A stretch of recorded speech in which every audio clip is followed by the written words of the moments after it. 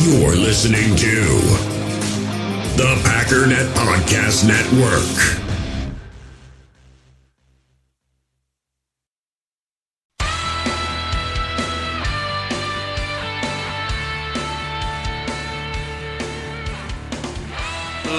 Ladies and gentlemen, welcome once again to the Packernet Podcast. I am your host and resident fanalist, as always, Ryan Schlip. Check us out online, packernet.com. Find me on Twitter, pack_dadam. So, as I said, today would be another Q&A day, and I think it's going to be. We've got a lot more questions than we have other interesting things to talk about in terms of news and notes and whatnot. If you didn't listen to yesterday's episode, it wasn't just about the contract. I noticed not a huge group of people listened yesterday, so it's just more Q&As. So if you didn't listen, just go back to yesterday's, play right through today's, and it's just a bunch of Q&As. It sounded real good. Don't want to waste too much time, but we do have to cover the injury report. As always, it's not good. Montravius, Tyler Ervin, and Equanimeous did not practice. Davante, Jair, Kadar, Lazard, Mercedes, Redmond, J.K. Scott, Shepard, Tanyan, all were limited. That's a lot of people. There's also some growing skepticism that Jair or Allen Lazard are going to play, meaning it's not looking great. I had to think about the Allen Lazard thing because obviously this week is different in terms of they wouldn't activate him, and then early this week they're like, boom, let's bring him up. The one thought I had about that, not that I know that this is the case, but it's the one thing that kind of made sense, is that they were basically lying before when they said that he had a chance. They knew he didn't have a chance, so they didn't activate him to the roster. This week they did, not because they know he's going to come back, but because he actually has a chance and they want to get him some practice reps. So they're going to get him out there, go practice him, and then they'll actually make a game time decision. Because if you think about it, the guys that are at the bottom of the roster that are taking his spot are not exactly, they're probably not even on the field. So it's not like there's this really big, man, it's going to be a big sacrifice to bring him back if he doesn't play, because then we lose this great player. That's not the case. So I'm guessing they brought him back as soon as they actually felt there was a real chance. But it's not as much of a sure thing as we all thought, because we all thought once they got activated, especially early in the week, hey, this is a done deal, right? But I don't know, I guess not. But who knows? How do we know it might not happen? Based on what the team is saying. Well, why would you believe what the team is saying? They don't want the other team to know, so then they don't want us to know. Because if we know, they know. So I don't know. If he's practicing, there's a chance he plays. Same thing with Jair. A lot of skepticism that he won't be out there. Doesn't mean he won't. It just means that's what all the rumblings are. Whether you want to believe rumblings or not, I'll leave that up to you. Davante being hurt isn't that big of a surprise. It's scary, especially since we know he's missed time, and the fact that we might not have Allen Lazard is petrifying, because against the Colts, I'll be honest, I don't know how much of a chance we legitimately have. It's some chance. It's not zero, but it's pretty close if Davante and Lazard are not going. But we knew Davante was hurt, right? We saw it happen. For the Colts, tight end Trey Burton, tackle Jack Doyle, pass rusher Justin Houston, cornerback Kenny Moore, and Carl Willis, the safety, all did not practice. Those are some pretty big names. Limited participation Kimoko Ture, Mo Alley Cox, real big name this year, and Julian Blackman, the safety. So these aren't small things. Ture and Justin Houston, those are the pass rushers. Kenny Moore is a pretty legit corner. Mo Alley Cox is a real big tight end. Trey Burton's not exactly a slouch, and that's, two tight ends. Although Trey Burton's not injury related, so he's probably fine. Whatever, I'm just reading it, man. But anyways, as always, make sure you get in the Packernet Podcast Facebook group. Make sure you like the Packernet Podcast Facebook page. If you like the show, you want to show some support. Patreon.com/pack_daddy. You can join for as little as $1 a month. Otherwise, let your friends and family know. Spread the word, all that stuff. All right, let's get started. I'm going to start with this one, even though it's the most recent question. Sorry to all the people that asked questions 2 days ago. But it's the one that's sitting right in front of my face, and I saw it when I woke up. And I didn't actually save it in my pile of questions, so if I don't answer this, there's a good chance it goes off into Never Never Land.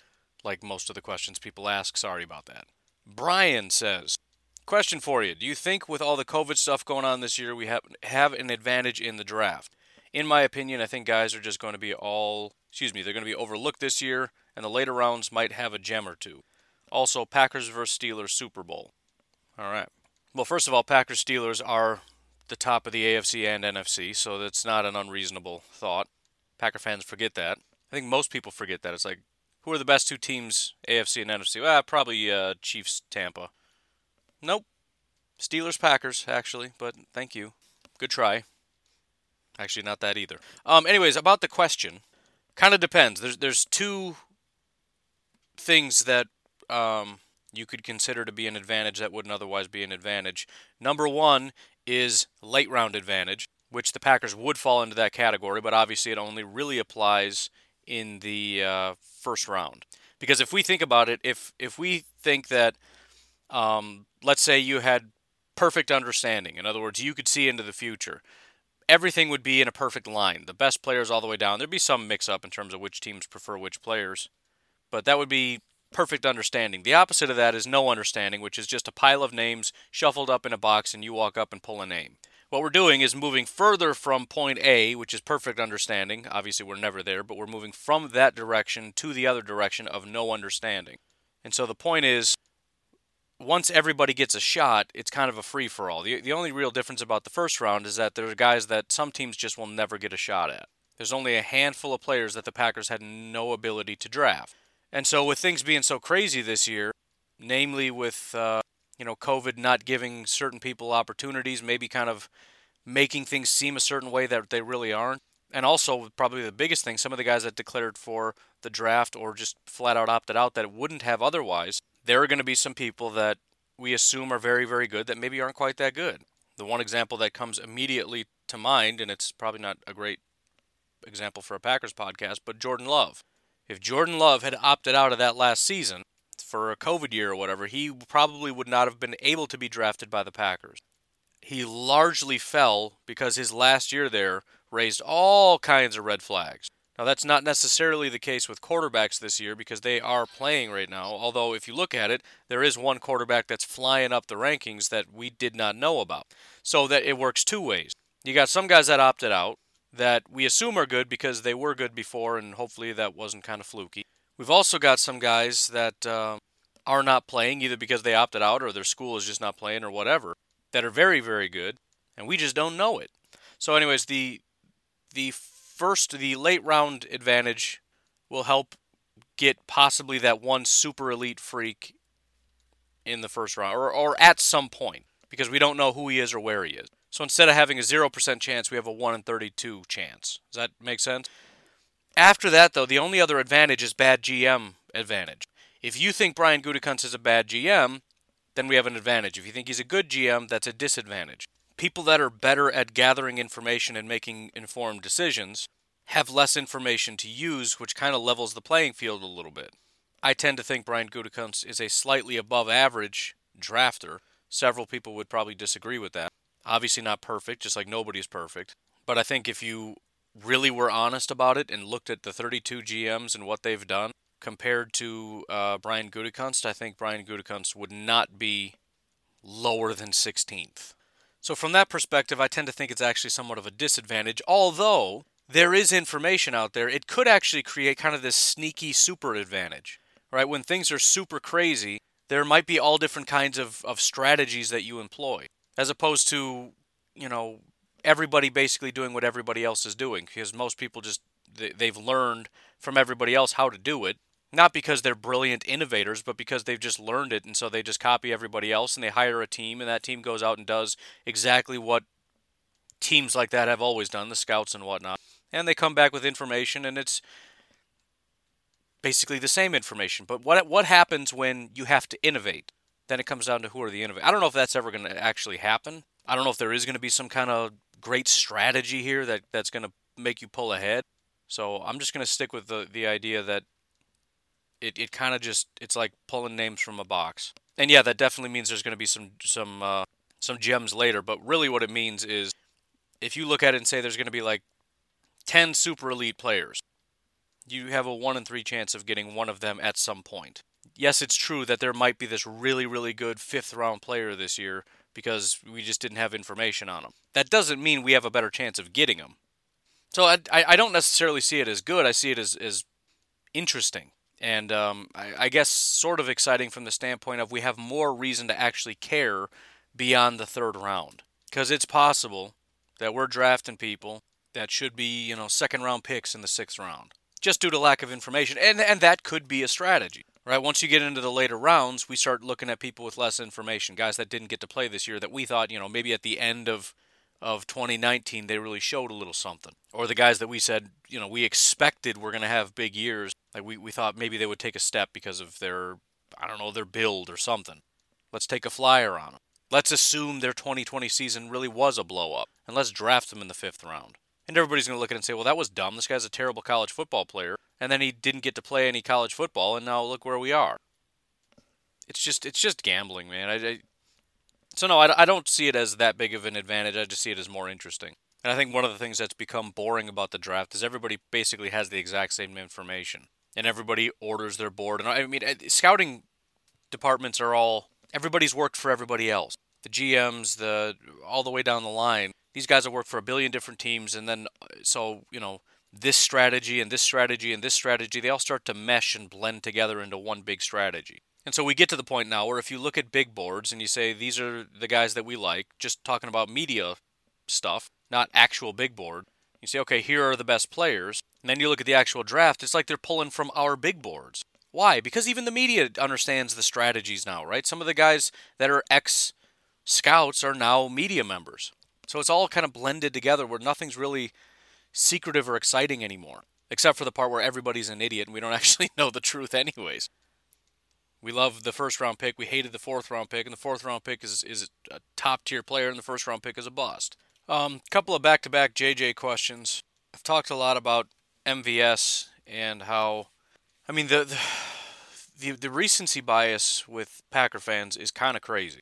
And I've mentioned it several thousand times now. When MVS has a big day, this is it. This is the big tipping point. He's now elite. He's a number 2. We should have known this all along. I always knew it. I was always a fan. This guy's great. We don't even need Fuller. We don't need. It's game over, man. He finally broke through.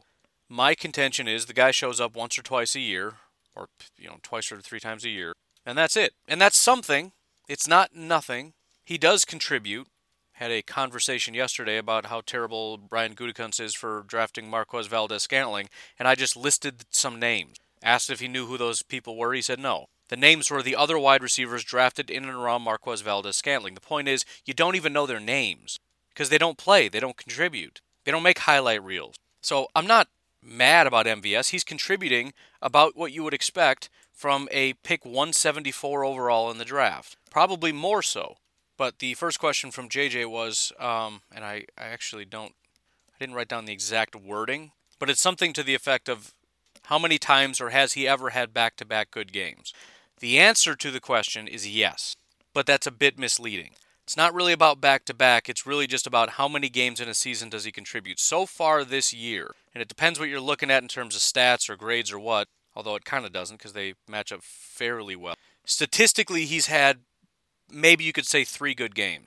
Week 1 against Minnesota, 96 yards and a touchdown. San Francisco, he only had 53 yards, but he had 2 touchdowns. And then obviously against Jacksonville, 149 and a touchdown. As far as his PFF grades, which again look at every single snap and how he performed, not just the 3 times he catches the football, but what about all the other times he's running around.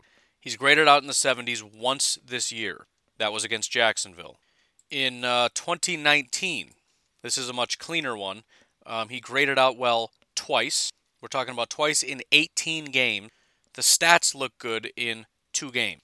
His 2 touchdowns came in both of these games. Week 3 against Denver, 99 yards and a touchdown. Week 7 against the Raiders, 133 and a touchdown. It's actually kind of freaky how similar some of this is. He had his 99 yards and a touchdown, Week 3 against Denver.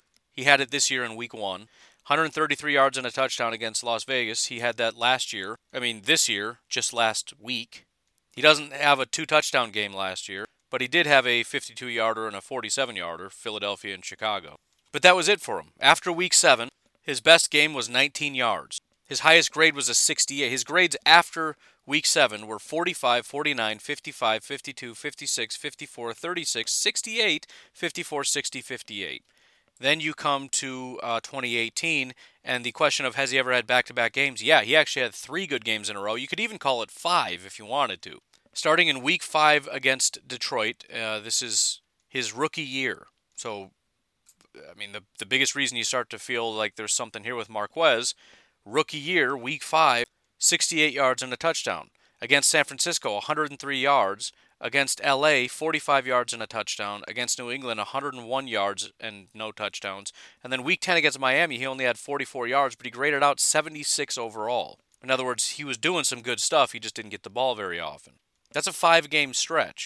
Now, his grades were 65, 65, 72, 79, 76. Nothing super elite, and some of them were considered average. But before and after that, his grades were 56, 57, 47, 51, 44, 50, 49, 60, 48, 60, 58. He is consistently at like a 60 level, with very regularly being, high 50s, 55, 56, 57, a couple 40s mixed in. That's just what he is. His overall grade in 2018 was a 60, thanks to that 5-game stretch. In 2019, it was a 57. So far in 2020, it's a 57. He's the most consistently slightly subpar player, that I know of. And so the point is, we know what MVS is, and I'm not complaining. People see it as not every time I'm down on something, I'm complaining about it. I'm just stating a fact. I think we got plenty of value out of a late, I think last pick in the 5th round. Plenty of value. But we got to find something a little better. It's not just one of two things. It's not either MVS is a freak, he's elite, blah, blah, blah, blah, blah, or we stomp our feet and huff and puff and fire Brian Gutekunst. It doesn't have to be just those two things. We drafted EQ and Jamon Moore around the same time. Jamon Moore is already gone. EQ we haven't seen very much of because he's been injured since forever. I think the last time we saw him in 2018, he looked really promising, but, at this point, as we get closer and closer to you not having a job, i.e. your contract expiring, I think we have him next year as well. Whether or not we keep him, I don't know. It's going to largely depend on whether we start taking some swings at wide receiver, which, as I said yesterday, is probably a good idea. Because what happens is, if we don't pick up any wide receivers in the next couple years, when it comes time to signing guys to contracts, guys like MVS are going to stay. And you get into this Robert Tonyan, Richard Rodgers situation where you really would like to move on because they're not doing good enough, but we don't have anybody else that's better because we haven't taken any serious strides in replacing them, so they just stay forever. Guys should have been gone a long time ago, but they're just never gone. I'd rather not get into that cycle. I'd like to start looking for some better wide receiver options, but that's just me. Actually, it's not at all. So that answers that question. Yes, they've been lumped together, but generally you're getting maybe 3 good games out of the guy. We had 3 so far this year. I don't anticipate any more, although, who knows? Seems like he's got a little bit. We're only halfway through this. Well, we're a little bit more than halfway. But he's surpassed last year's total yardage by 3 yards already and 2 touchdowns. Thanks in part to his 21 yards per reception, which is just absurd. I actually think I'm going to skip the other JJ question because I want to take a little bit more time to look at that. Let's go with Joe in the Facebook group. It says, do you think mental health due to the state of our country with COVID is any reason to play without passion? He adds, they're making way too much money for that, but it's just a thought.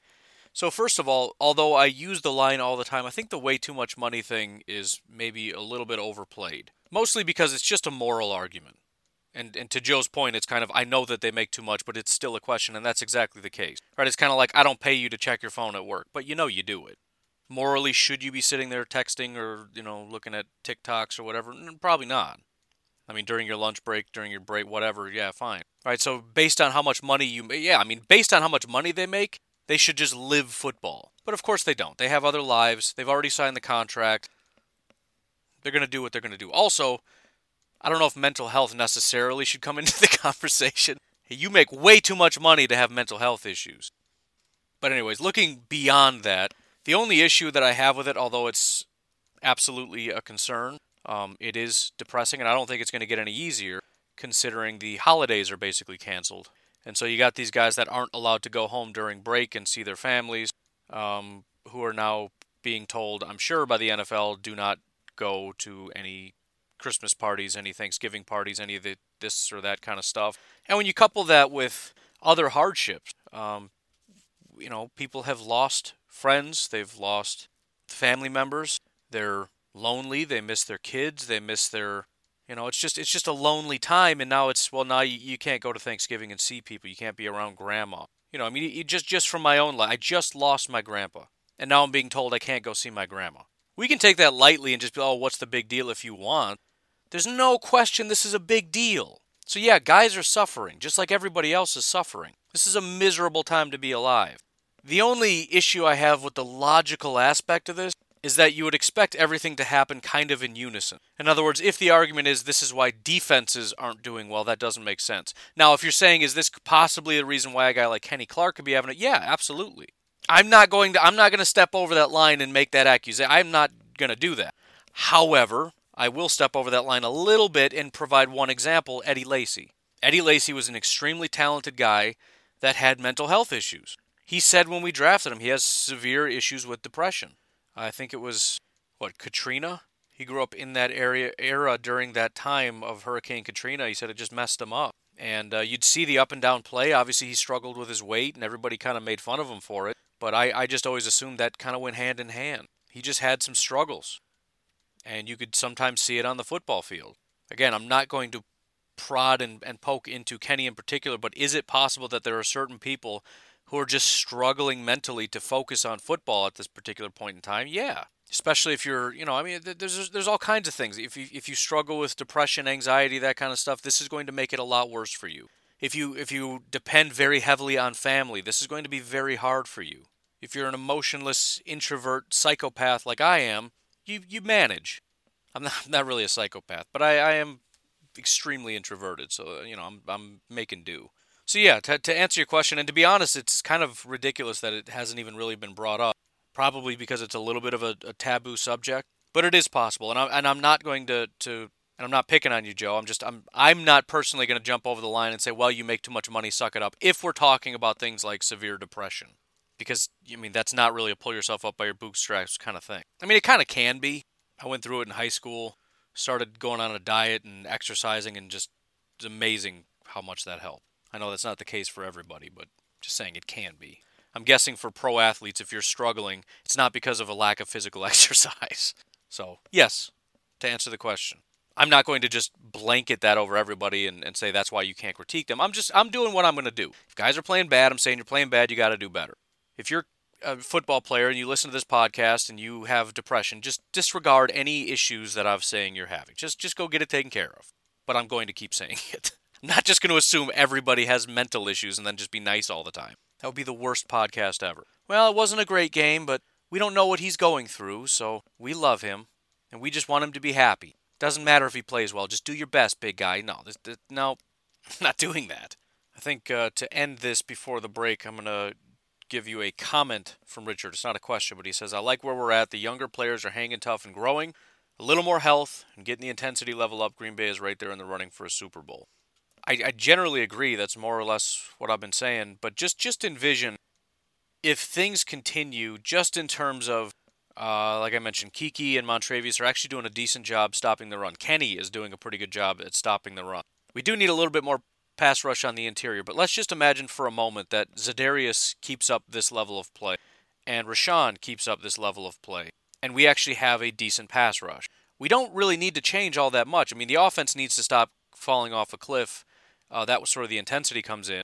But we've got the offense. We've got a decent defensive line to at least not be a pathetic run defense.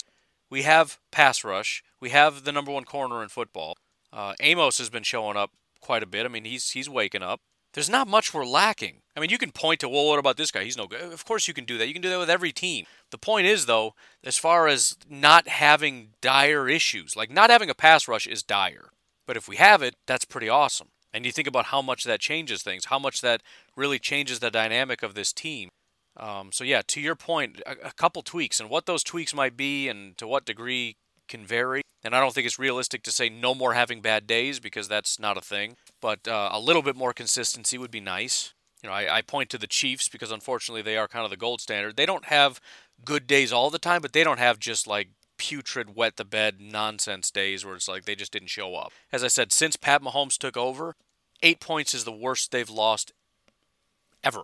And that was this year against the Raiders. And nobody even bats an eye at that game.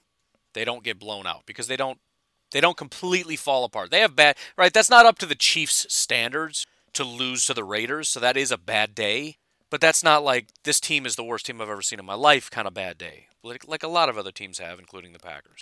Anyways, again, we're going to take a break real quick. We'll come back with a couple other thoughts, questions, comments, critiques maybe, I don't know. Recipes. It's a surprise. Never know. Be right back. MyBookie.ag. The website is just kind of overwhelming. There's so much here. They've got the sports book where you can find, you've got all the betting lines and everything else. You got NFL, NCAA. That you can bet on the MMA, golf, tennis, boxing, motorsports, college basketball, soccer, NHL, MLB, baseball, basketball.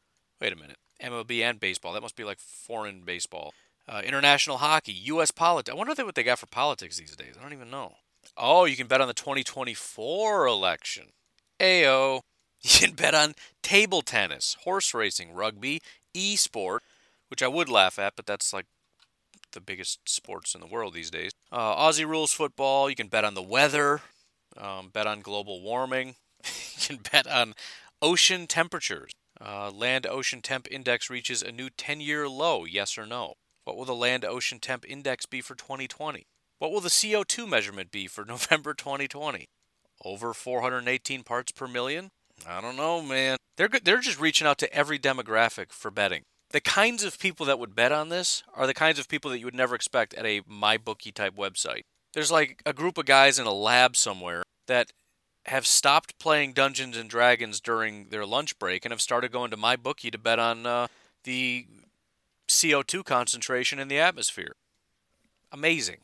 Something for the ladies out there. Celebrity divorce odds, reality TV betting, Academy Awards odds. I don't think anybody watches that.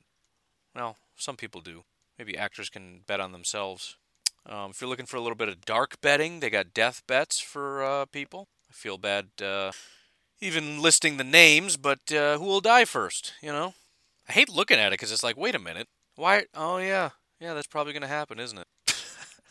Donald Trump or Vladimir Putin. There's a bet for you. You can bet on chess, darts, volleyball, cricket, cycling, religion, and special wagers. We haven't gotten to the special ones yet? All right, which organization is going to send humans to Mars first? SpaceX is leading the way on that one. Anyways, they got all that. That's just the sports book. They've also got live betting, and they've got a full casino platform now. So check out mybookie.ag. Make sure you use promo code OVERTIME when you sign up. They're going to match your deposit halfway. Go have some fun, win some money. You know the deal. Passion, drive, and patience. The formula for winning championships is also what keeps your ride or die alive. eBay Motors has everything you need to maintain your vehicle and level it up to peak performance. Superchargers, roof racks, exhaust kits, LED headlights, and more. Whether you're into speed, power, or style, eBay Motors has you covered. With over 122 million parts for your number one ride or die, you'll always find exactly what you're looking for. And with eBay Guaranteed Fit, your part is guaranteed to fit your ride every time or your money back. Because with eBay Motors, you're burning rubber, not cash. With the parts you need at the prices you want, it's easy to make your car the MVP and bring home huge wins. Keep your ride or die alive at ebaymotors.com. Eligible items only, exclusions apply. In the hobby, it's not easy being a fan of ripping packs or repacks. We get all hyped up thinking we're going to get some high-value Jordan Love card, but with zero transparency on available cards and hit rates, it's all just a shot in the dark. Until now, introducing Slab Packs from ArenaClub.com, the only repack that provides real value, a complete view on all possible cards, and clear hit rates for each one. Now when I buy Slab Packs on Arena Club, it finally feels like I know what I'm getting. And honestly, the best thing for me and my son is the fact that we're kind of novices into this. When I walk into a card shop with my son, and a card says it costs $40, kind of just taking his word for it that that's a good value. So I appreciate the transparency on grading, as well as just getting excited about seeing what you could potentially get. Right now, you can get 10% off your first purchase by going to arenaclub.com/packdaddy. Wow, that's crazy offer. 10% off a $400 slab pack. That's $40 right there.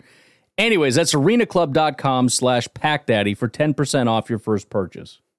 We all have smartphones, and we all know they're pretty amazing, but they also can be amazingly distracting, especially when we're around other people. So US Cellular wants us to reset our relationship with our phones by putting down our phones for $5. That's right, a company that sells phones wants us to put down our phones. And to see what we find, learn more at uscellular.com/built for us. So we'll kick it off with a comment from Nico. He says, I almost just want to toss out the defensive play this year. Something about 2020. There's no question about that. I mean, there just can't be a question about it at this point. Defenses seem to thrive on crowd noise. And just from a standpoint, not even just motivation, which clearly seems to be a thing as well. Just from the standpoint of offensive efficiency, how much of good defenses is really just offenses doing a bad job because they can't hear anything?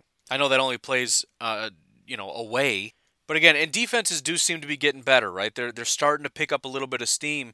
But again, as I've pointed out, even if you just look at PFF, which again really just pits one side against the other, the shift from how much better offenses are than defenses is staggering.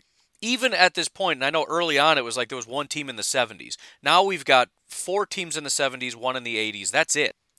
That's it. Pittsburgh's overall defensive grade is an 83.5.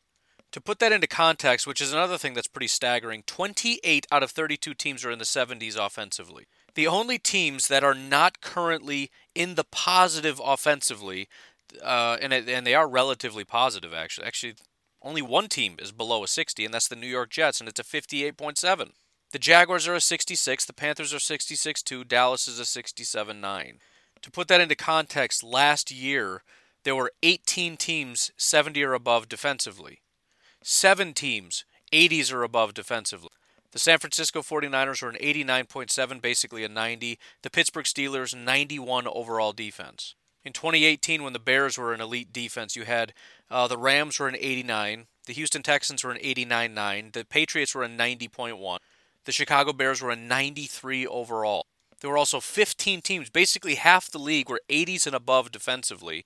26 teams 70 and above defensively. So 2018, obviously defenses were better than offenses, but even that wasn't skewed quite as badly. You had the Rams who were a 90 overall, the Chiefs were an 89 overall. We're talking offensively. 6 teams were 80s or above. So I mean, it's wildly uncharacteristic how few teams have been able to pull together dominant defense. I mean, nobody really has been dominant. If you took the Pittsburgh Steelers right now, just based on PFF grade, and put them in 2018, they would be 9th. Basically tucked right in with, right behind the Jaguars. 83.5, just barely ahead of the Titans and Vikings, who in 2018 were at 83.3. The Broncos were 82.5. The Jets were 82.2. The Bills were 81.7. The Steelers were 81.1. Cowboys were 80.5. I mean, they're all right in that range. And again, that's just the top team. The number 2 team is a 74.8, the Tampa Bay Buccaneers. In 2018, 74.8 was the Cincinnati Bengals, who were 23rd in defense. The Packers were 24th with a 74.1. Think about that. The 2018 Packers, 24th in the NFL, had the same grade almost as the number 2 overall defense this year. That's not to say they're as good. Remember, it's different how it works out that way. But it's still just staggering. And regardless of what we want to blame it on, the one real benefit is the belief that there's going to be a bounce back once this all kind of gets sorted out. I don't know when it's going to happen, but assuming it does, the defensive play should bounce back. And it may already be starting to take hold. The fact that we're seeing teams start to climb means you're starting to see better and better defensive performances, right? For even the Packers' offensive start, there's a real good possibility that the reason this is the best Packers offense we've seen in the history of the universe is because this is some of the worst defensive play we've seen ever. Granted, it wasn't that way for every team. Not every team had their best offensive performance ever, but it was a nice little perfect storm. And now as we start to see hiccups from the Packers, it's because defenses are slowly starting to wake up a little bit. I mean, just look at the Packers, for example. They had their first good game defensively was against Houston. Their second one came against Jacksonville. Oh, they were terrible against... I hate to repeat myself, but can somebody explain to me why we hate the defense because of the Jacksonville game?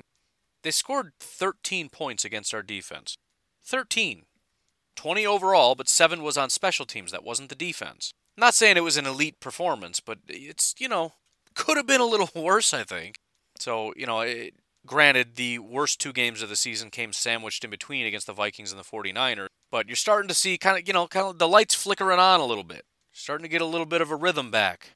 And I again, the wrestling thing is just weird, but I'm trying to think of an analogy. It's kind of, sometimes in wrestling when guys all kind of like knock each other out, I don't know, they're trying to get to the belt or something, and everybody just gets knocked out. And you see guys slowly start to wake up, and you're like, dude, you need to hurry up and wake up, because if you don't, the other guy's going to get up and grab. Kind of the exact same thing.